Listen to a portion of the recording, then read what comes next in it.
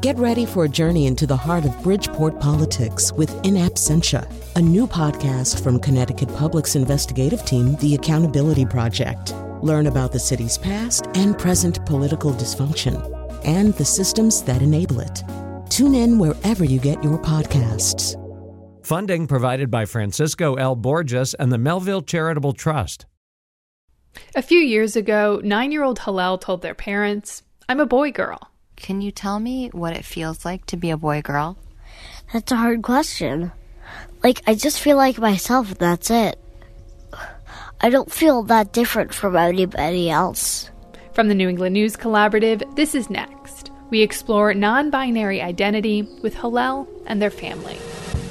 And attorney Anya Goldsby says she used to feel uncomfortable wearing her natural hair to work. I didn't want to push the envelope too much because I didn't want to be treated negatively and I didn't want to draw any extra attention to myself. Goldsby reflects on a new Connecticut law banning race-based hair discrimination.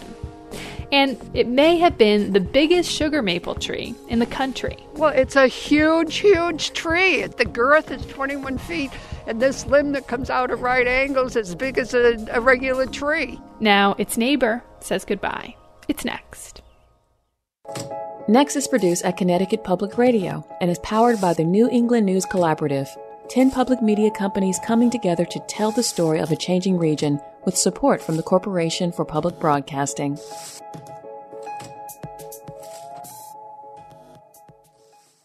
I'm Morgan Springer. Thanks for joining us. We're going to start the show with a third grader and their family. I'm Hallel, of Massachusetts, of the United States. Hallel is 9 and the oldest of 3 siblings. Of the Milky Way galaxy, of the universe.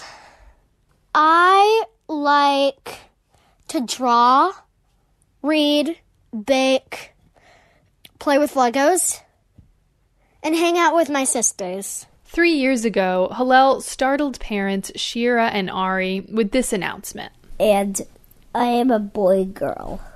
As Shira remembers that moment, Hallel was playing with younger sister Ya'ara. It was at 7:30 in the morning. It was like as we were trying to get everybody out of the house to go to school. It couldn't have been more do you remember? Hallel's parents are sitting in their toy-strewn living room holding their 1-year-old baby girl. We're not using the family's last name because of Hallel's age. Here's their story told through interviews with WBUR and their own recordings. Do you remember? Well, Hallel was crying. Yeah. Right, Hallel was crying, and we said, "What's wrong?" And Hallel said, "Well, Ya'ara and I are playing parent," and Ya'ara says that she's the mommy and that you're the daddy, meaning Hallel is the daddy, and that doesn't feel right because I'm a boy girl. Yeah. And so it felt a little bit like getting up to the top of a roller coaster, where okay, now it's going to begin, and I don't know exactly what's going to happen next, but what I do know for sure is that this is happening.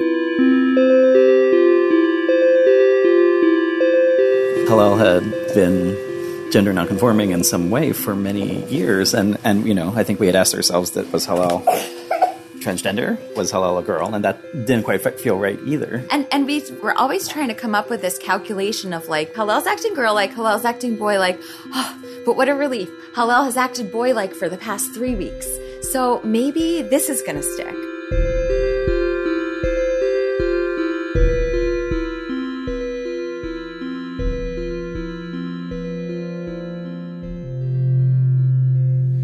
Make the introduction. Okay. We're making a recording. Okay, Hallel. Can you tell me what it feels like to be a boy girl? That's a hard question. I just feel like myself, and that's it. I don't feel that different from anybody else. What about you as a boy? So first of all, there's nothing specifically for boys or girls. I just feel like a girl as well as a boy. Yeah, and I guess the question is, how do you describe that you knew one day that you felt like both a boy and a girl? It's hard, isn't it? I don't remember it that well. Can you? Do you think you remember a bit better? Well, I don't. I'll tell you about myself, which is that I always knew that I was just a girl. And it's weird because, people ask somebody who's trans or who's non-binary, well, how do you know that you're trans? That would be like somebody asking me, well, Shira, how do you know that you're a girl? It's something that you know deep down inside. Something that you choose, and it's something that you know. So I understand it's something that you know, but what do you mean it's something that you choose? You don't choose your gender at birth, but that doesn't stop you from changing your gender eventually. Or changing genders if you're a boy or girl. Mm-hmm. So do you think your parents made a mistake about what your gender was when you were born? Yeah, but that's normal. Like, I couldn't express, and I didn't feel like a boy or girl yet. Okay. So I'm going to turn this off for the night, all right, puppy?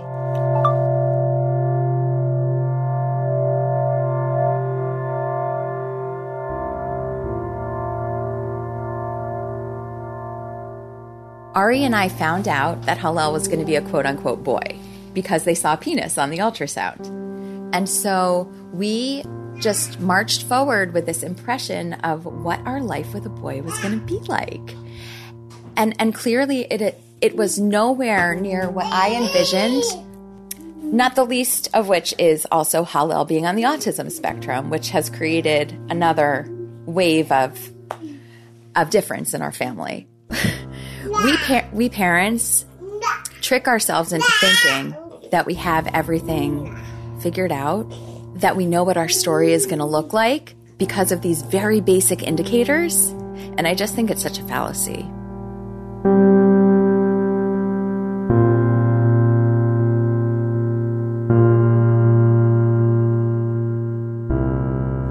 So, Hallel, I want you to read the title of this article, and I'm curious what you think. They is the word of the year. Merriam-Webster says, noting its singular rise. So let me read you this first paragraph. Merriam-Webster announced the pronoun they as its word of the year, marking the rise of the use of the venerable plural pronoun to refer to a single person whose gender identity is non-binary. So what do you think about that? Wow. Why wow? Maybe, next year, they will be in the dictionary. I think it is in the dictionary already. Already?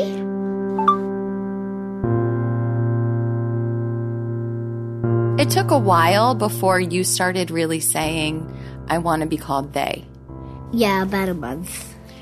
And now we're all very, very clear about what the pronoun is for you. Grandma and Papa. Well, Grandma and Papa are working on it.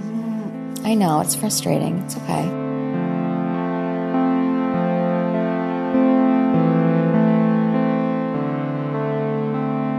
So, Hallel, I think it's so automatic. We say he or she or they or it almost every single sentence that we say something, so it's like we have a lot of practice using it in one way.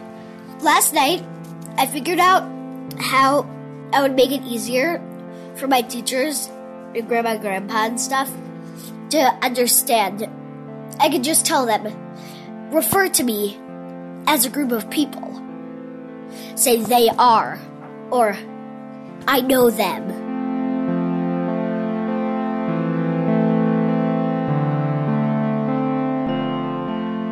Sometimes I have those monochrome days, but other days I have pastel, neon.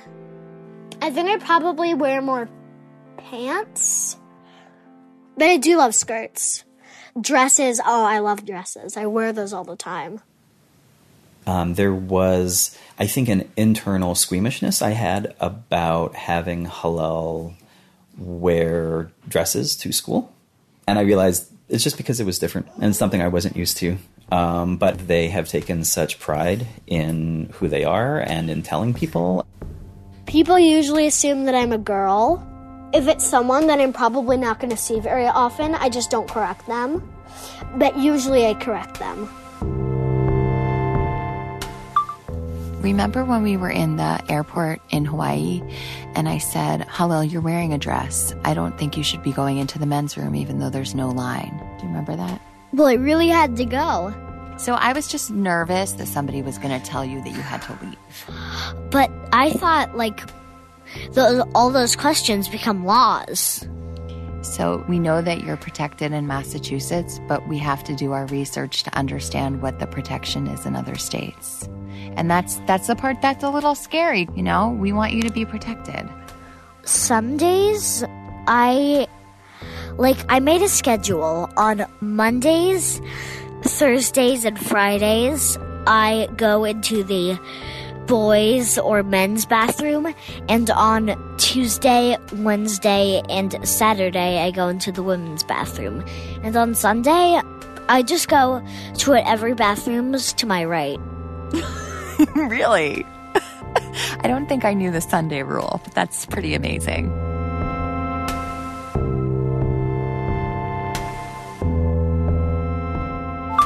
I'm very worried about what Hallel's future will look like. My kid affirmed who they are, and I made the choice to either accept them or reject them, and I decided to accept them. But what's that going to look like when Hallel is 11, 12, 13, adolescence? I hope it's going to be wonderful. I don't know, though. I don't really want to think about that stuff. Because now is now, and I'll know when I live it.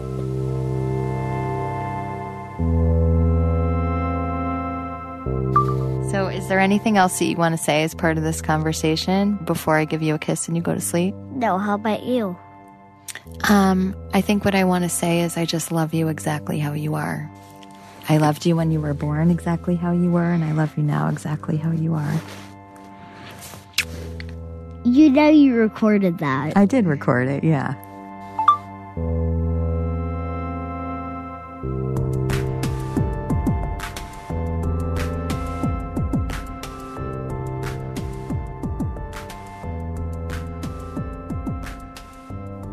That story was produced by WBUR's Martha Biebinger, with original music composed by WBUR's Paul Vicus.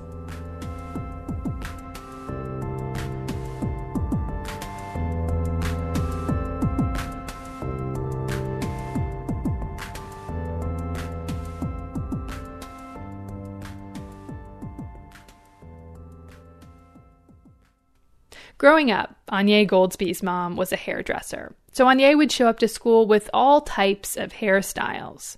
But at her majority white school, kids would do things like pull on her weave. When Anya grew up and became a lawyer, she didn't feel at ease bringing her full self to work. As a Black woman, I think it's been difficult for me, and it's certainly been a process for me to feel comfortable in predominantly white spaces. The American Bar Association says only 5% of lawyers in the U.S. are Black. And Anya, who coaches law students through her company Black Esquire, says there are even fewer Black women in the profession. So when I show up to work and when I go to court, most of the people around do not look like me. And this is where hair comes in again. Anya felt like the expectation was that she would straighten her hair for work, like it was the quote-unquote professional thing to do.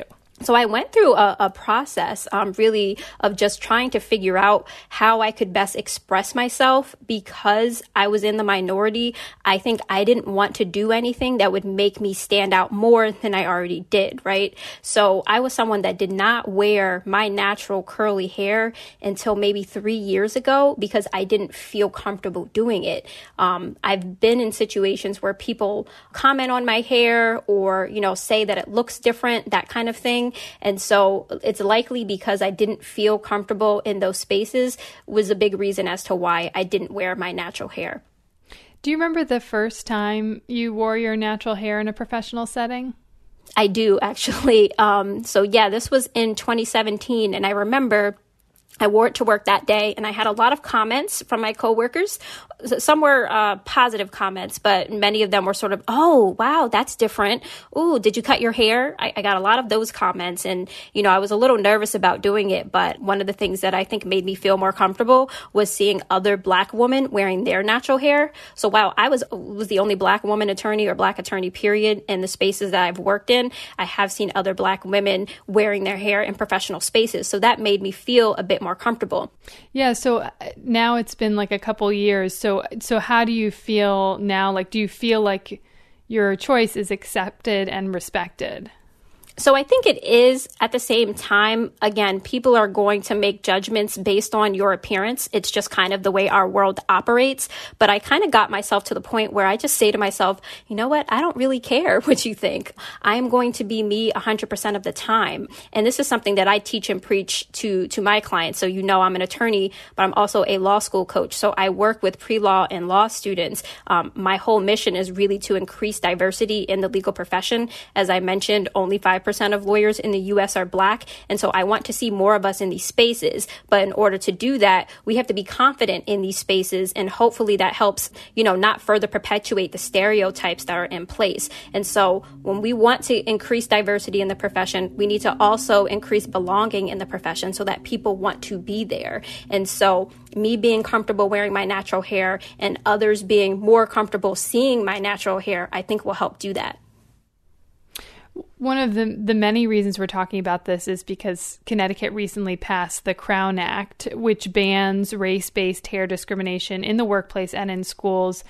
And it particularly protects against discrimination of people wearing natural hair or protective hairstyles like locks, braids, and head wraps. And Connecticut's not the first state in the U.S. to pass this kind of law, but right now it's actually the only state in New England that has.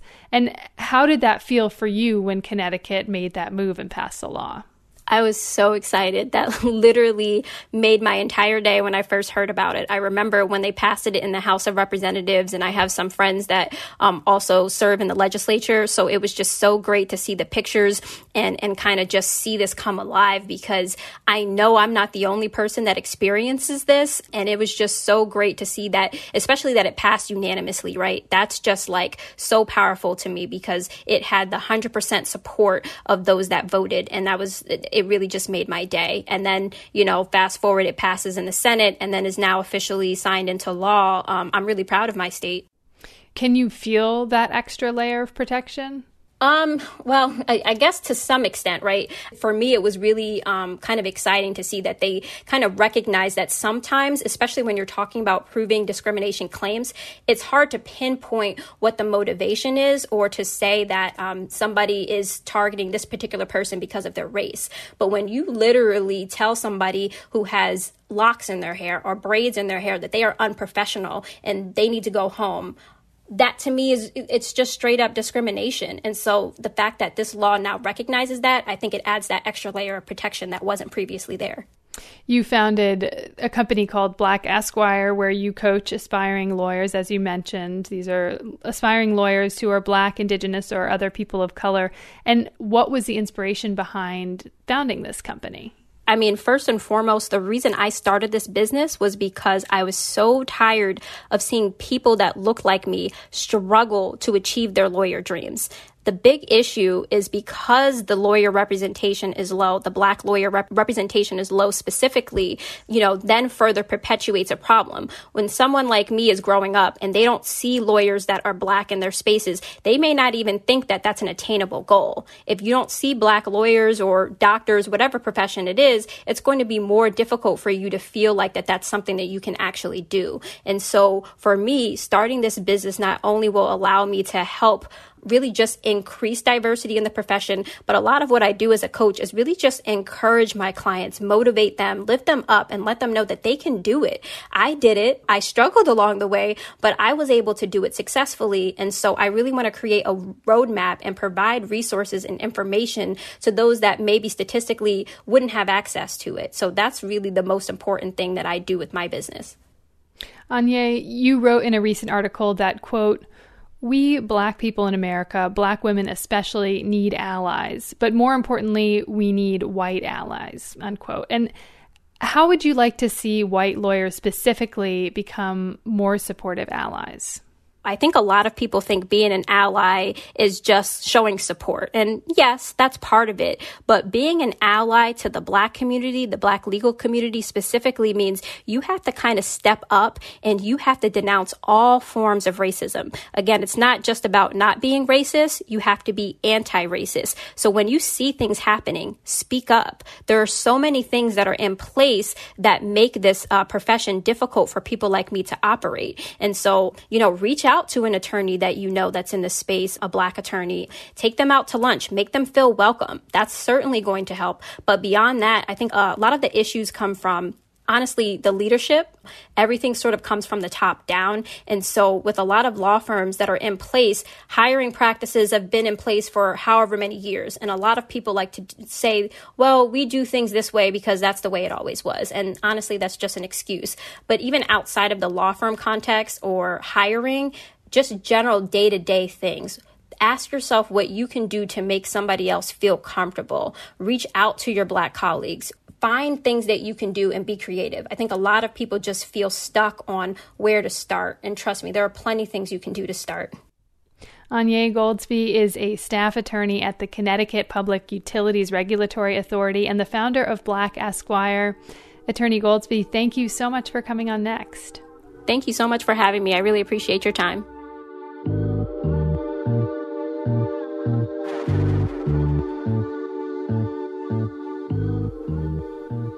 There's been a lot of talk lately about electric vehicles. Automakers say they're going to make more of them, and President Joe Biden is pushing for more charging stations.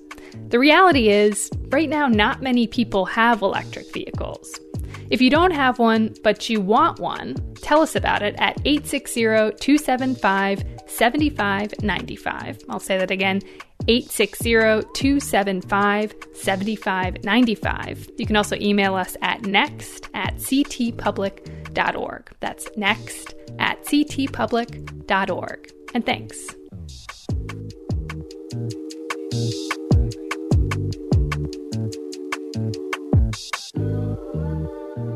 After the break, groups around New England are making the case for reparations for Black Americans. And remember those pandemic stories about people escaping big cities for places like New Hampshire and Vermont? Now we check in with some of those newcomers to see if they'll stay. It's next.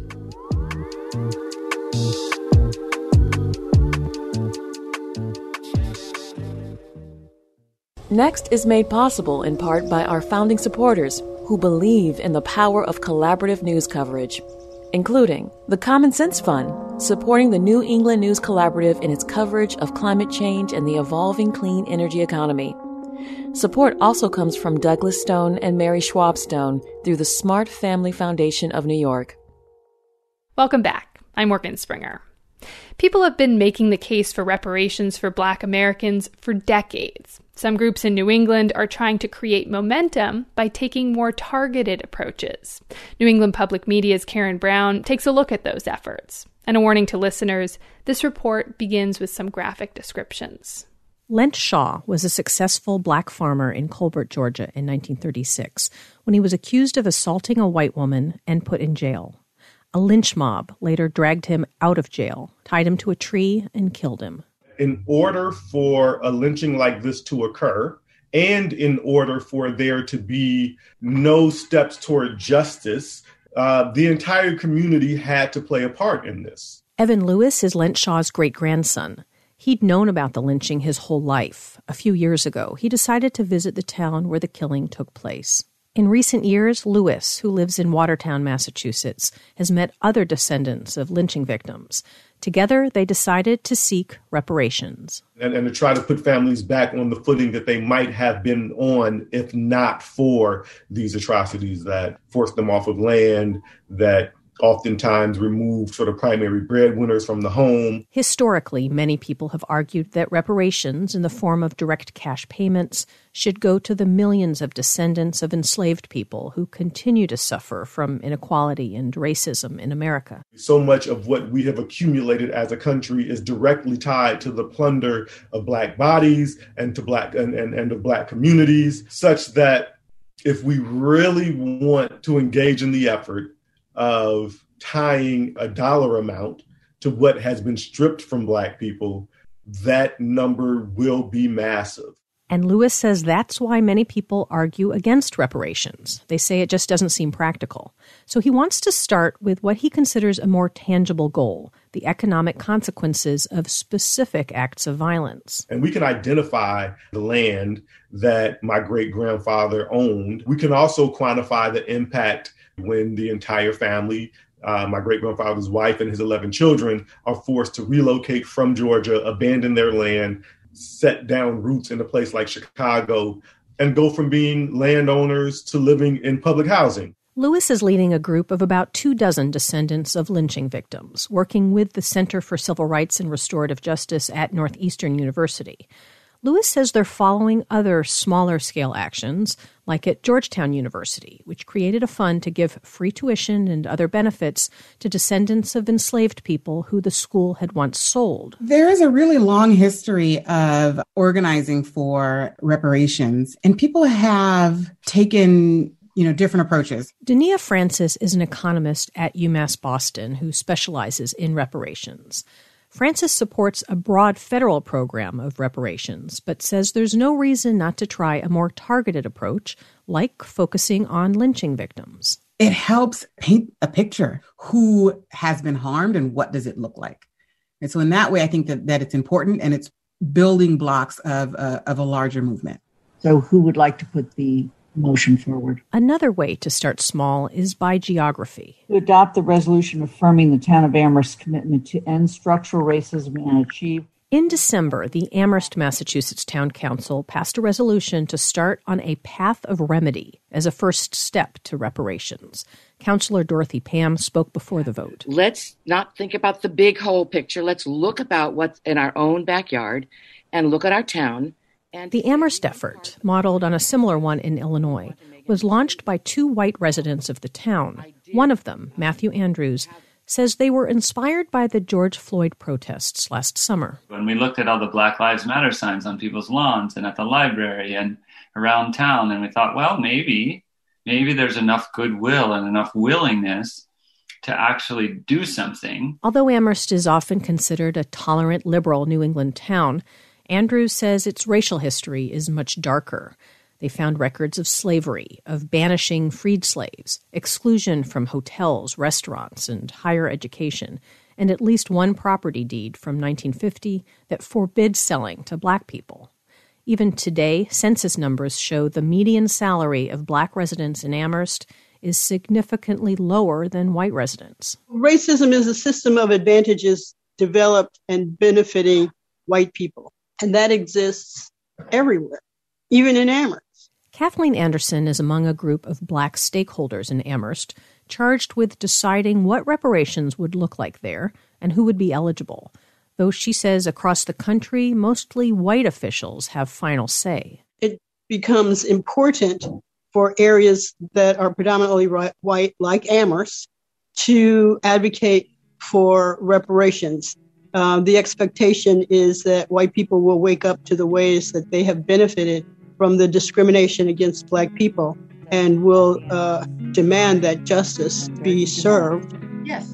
The resolution passes unanimously, 13 in favor. For the New England News Collaborative, I'm Karen Brown.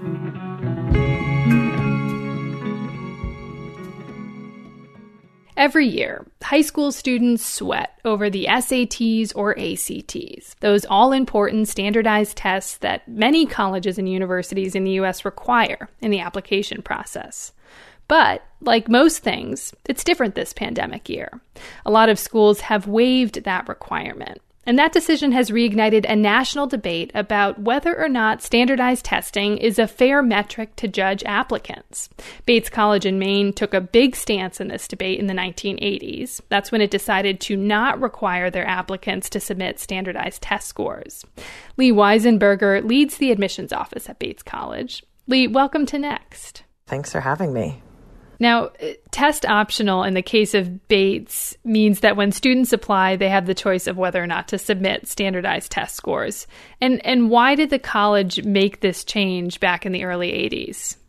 So Bates has forever been deeply committed to access, equity, and inclusion. It's deeply rooted in our DNA, integral to our mission, and again, part of our founding. So while I wasn't in the Office of Admission at that time, but have interacted with colleagues from that era over the years, they articulated and have shared time and time again that it was a key moment in education in the nation, but particularly college admission, when folks were beginning to be critical in a constructive way, looking into the value of standardized testing.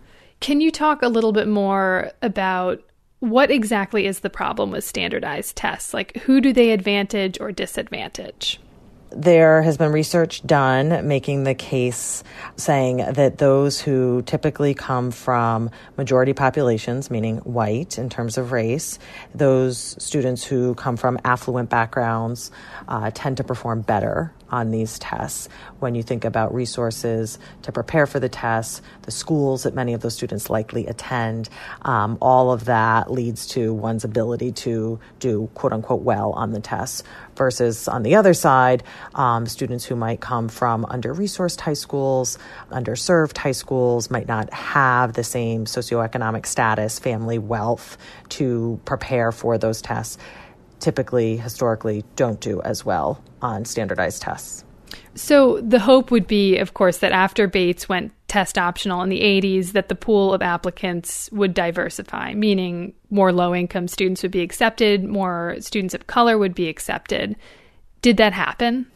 Absolutely, in the sense that the goal was to make sure we were removing a barrier to one successful application to the college. So when we did remove standardized testing as a requirement by making it optional, we did in fact see greater diversity in our applicant pool. So meaning more students who identify as BIPOC, more students coming from lower income brackets, more students who are first generation in their family to attend college. So yes, absolutely saw that. Did that translate to the student body that was actually accepted?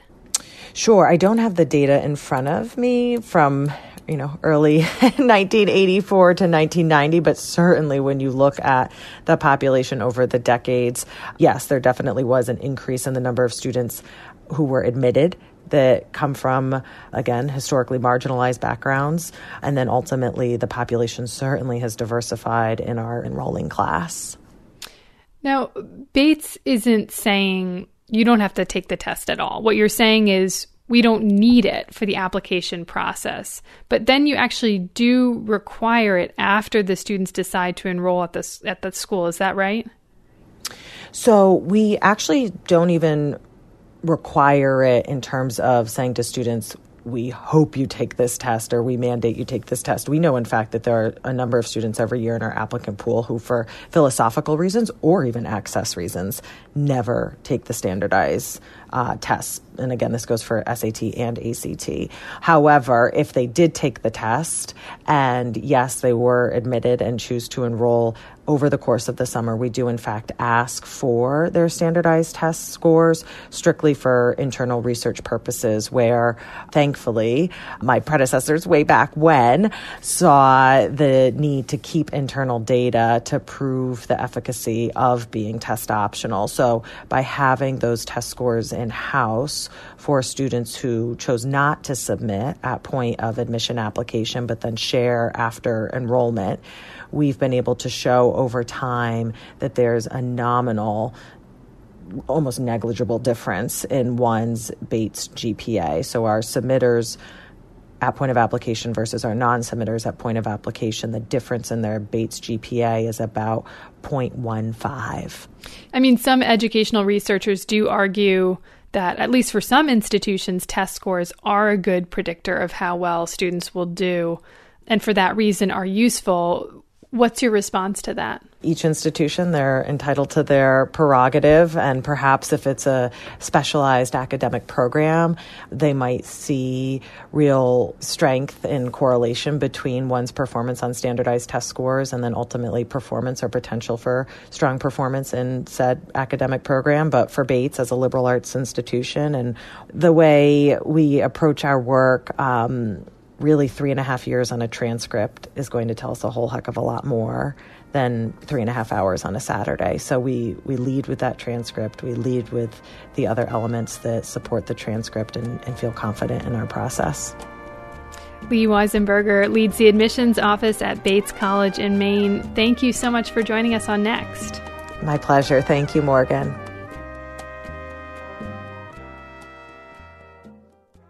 A year ago, a bunch of people picked up and left big cities to try to escape COVID. They hurried to more rural vacation towns in states like New Hampshire. For some, it was just a short escape. They're back home now. But others have settled into a rural lifestyle. So, will they stay permanently? New Hampshire Public Radio's Sarah Gibson looks into it. For 5-year-old Joanna Shelov, winter in the pandemic has been pretty good. I get to ski a lot. And I do different kinds of skiing. Ooh, tell me all the kinds. Like cross country, skiing a tiny bit on my skis, and downhill skiing. Normally, Joanna and her family live in Philadelphia, but this year they're hunkering down in their second home, a 230-year-old farmhouse by Squam Lake. Their main reason for being here? Joanna and her sister are going to the tiny public school down the road. It's been in person 5 days a week since September, as opposed to the Philadelphia school district, which has been largely virtual. Joanna's dad, Eric Shelov, a doctor, saw a lot of his job become virtual too. So he can work anywhere, but there are some challenges. The internet was painfully slow and took months to troubleshoot. We had plan A, B, C, and I think we eventually got to plan H and actually got better internet access. They also got involved. Shelov gave medical advice to the Sandwich School on COVID safety. The family wants to return to Philadelphia, but might stick around another year if the city's schools don't fully reopen. And they're not alone in this arrangement. Other schools in the Lakes region have seen enrollments increase with new families during the pandemic. Kenneth Johnson is a demographer at the University of New Hampshire. He says this influx could give rural towns a boost. The volunteer fire department, the PTA, all the groups affiliated with churches or civic organizations, they all need that energy and enthusiasm of new people. But Johnson says it's too early to tell if the new people will stick around. Take 25-year-old Tristan McLean. He grew up in New Hampshire, but he was in New Jersey working as a bartender when the pandemic hit. I just bugged out, honestly. I packed everything I had within 2 to 3 hours and drove right over for the night. I think I got back in New Hampshire at 8 or 9 in the morning. McLean eventually found work at a grocery store in Plymouth, but it hasn't been easy. He says being biracial and black in this largely white town, he hears racist comments every day.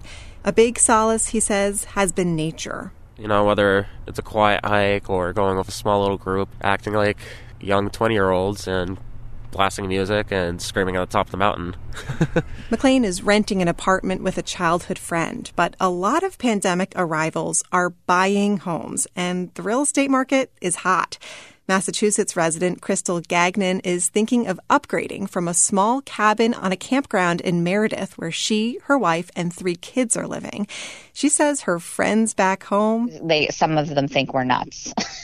But I do believe that maybe that was the impression at the beginning. But now that we're here and they see, like, obviously I have Facebook and our kids talk to their friends still, I think they're actually kind of envious.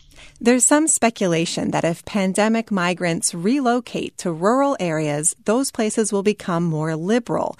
But Gagnon says she likes New Hampshire because even during the public health crisis, compared to Massachusetts, some state restrictions and attitudes about COVID-19 here have been more relaxed. You're at the restaurant, it feels like it was before. And I just feel in Massachusetts, it feels like people are scared and it's just not enjoyable. Gagnon says she's planning to buy a permanent home here, but is waiting until the pandemic housing frenzy cools down. For the New England News Collaborative, I'm Sarah Gibson. Coming up, what does life look like when you're a piano tuner, a global pandemic hits, and people stop prioritizing playing in tune or playing at all? And it may have been the largest sugar maple tree in the country. What happened to the old lady, as her human neighbor calls her? It's next. Next is made possible in part by our founding supporters who believe in the power of collaborative news coverage, including the John Merck Fund, supporting the New England News Collaborative in its coverage of climate and clean energy.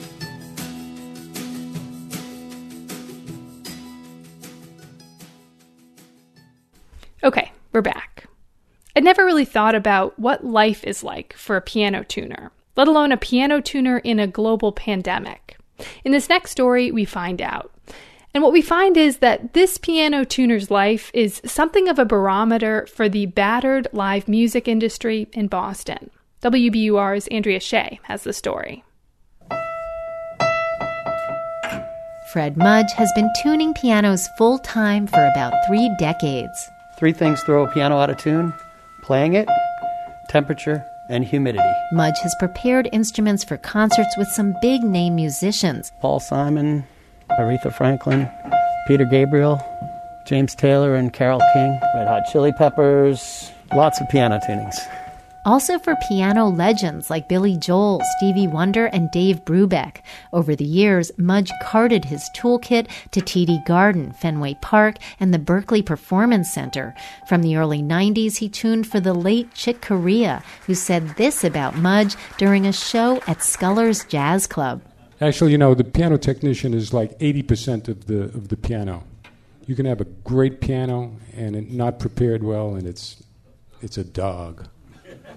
The guitarist gets to tune in between songs. So does the violin and the cello. They're tuning in between pieces of music that they play. They have 4 strings or 6 strings.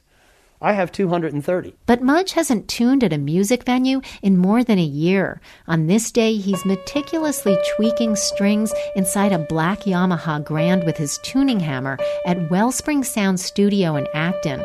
Boston jazz pianist Yoko Miwa is on her way over for a video performance. Mudge hasn't been here in months. December 7th. But before the pandemic, it was a weekly stop on a typical workday that often began at 6 a.m. in a high school. And then go to a private client or 2, hit a church or a hotel.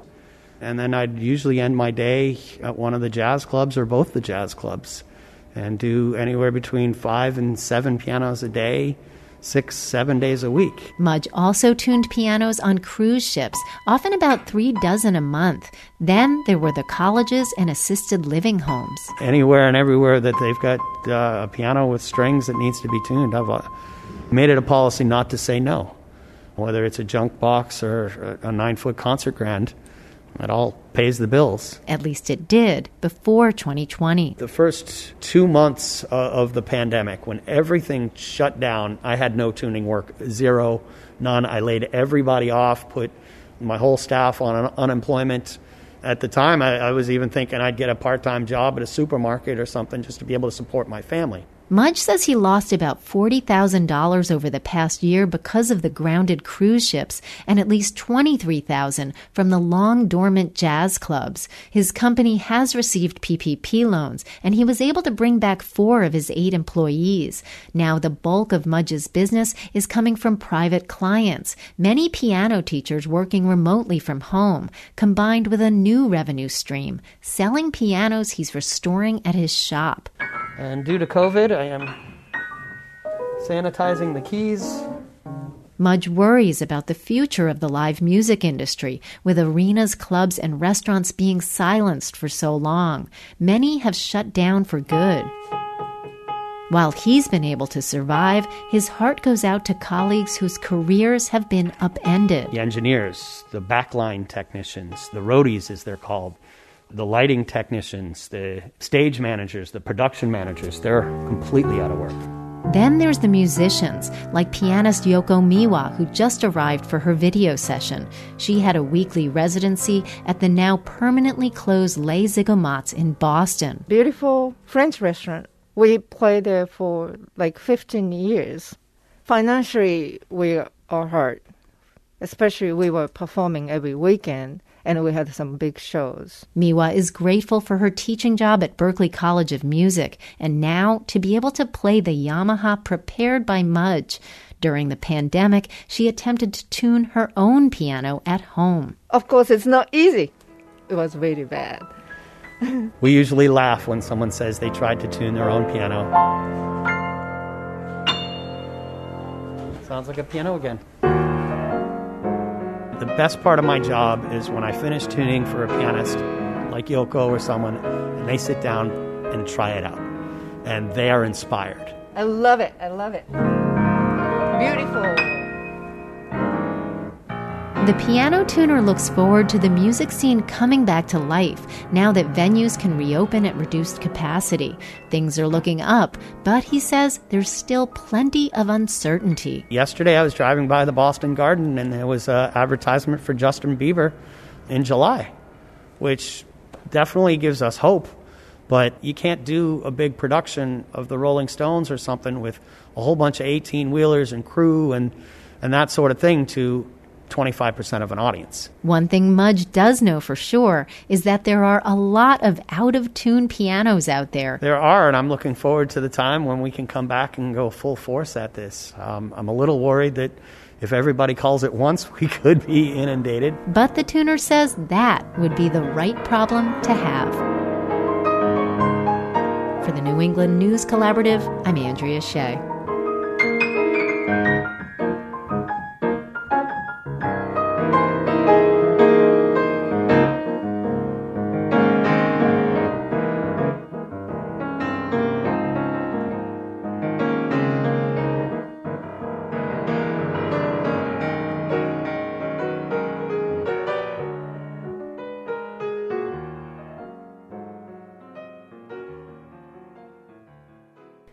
In Kensington, New Hampshire, there's this massive maple tree, really big. Some people say it's the biggest maple tree in the country, or I should say, was the biggest maple tree. In early April, the old lady, as they call her, was cut down by a team of arborists. New Hampshire Public Radio's Todd Bookman has this remembrance of the landmark and the woman who knows it best. Janet Buxton seems stressed. You would be too. It's hard letting go of things you love. Harder still when reporters won't stop calling you. A circus. I'm part of it. No, it's okay. It's okay. I love my tree. I'm heartbroken. It takes my mind off it. Buxton has lived in this Kensington house with this tree since she moved in 1954.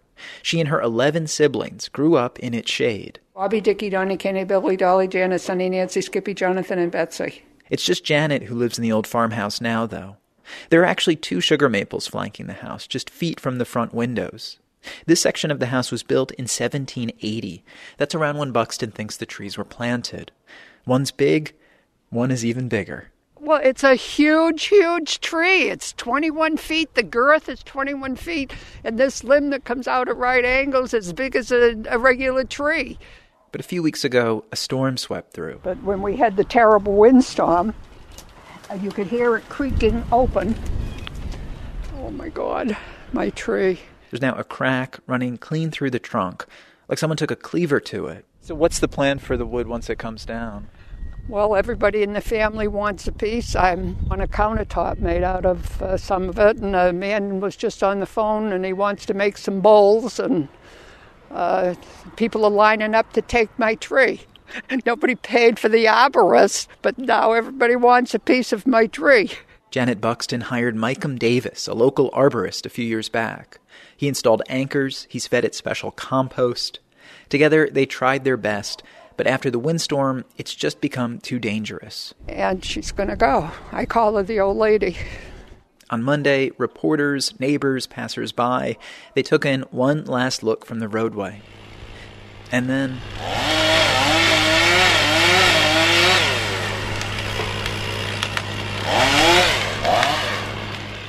what took 200-plus years to grow, it comes down quickly, thoughtfully, in sections. The arborist himself was taking photos from the bucket as he went. Janet Buxton poked her head out every now and then. Like the old lady, her time here is also done. This fall, the house, after 67 years, is going on the market. It's the end of our time with this house. The whole house and the tree, we all go together. Yeah. For the New England News Collaborative, I'm Todd Bookman.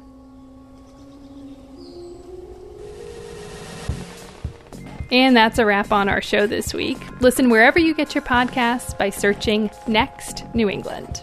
Next is produced by me, Morgan Springer, and Lily Tyson. Vanessa De La Torre is our executive editor. The executive producer is Katie Tolarski. The music you hear on Next is by musicians in New England. If you want to know who you heard today, visit our show page at nextnewengland.org. The New England News Collaborative is powered by the Corporation for Public Broadcasting, Connecticut Public Radio, Vermont Public Radio, New Hampshire Public Radio, Maine Public Radio, New England Public Media, CAI, WBUR, WSHU, GBH, and the Public's Radio.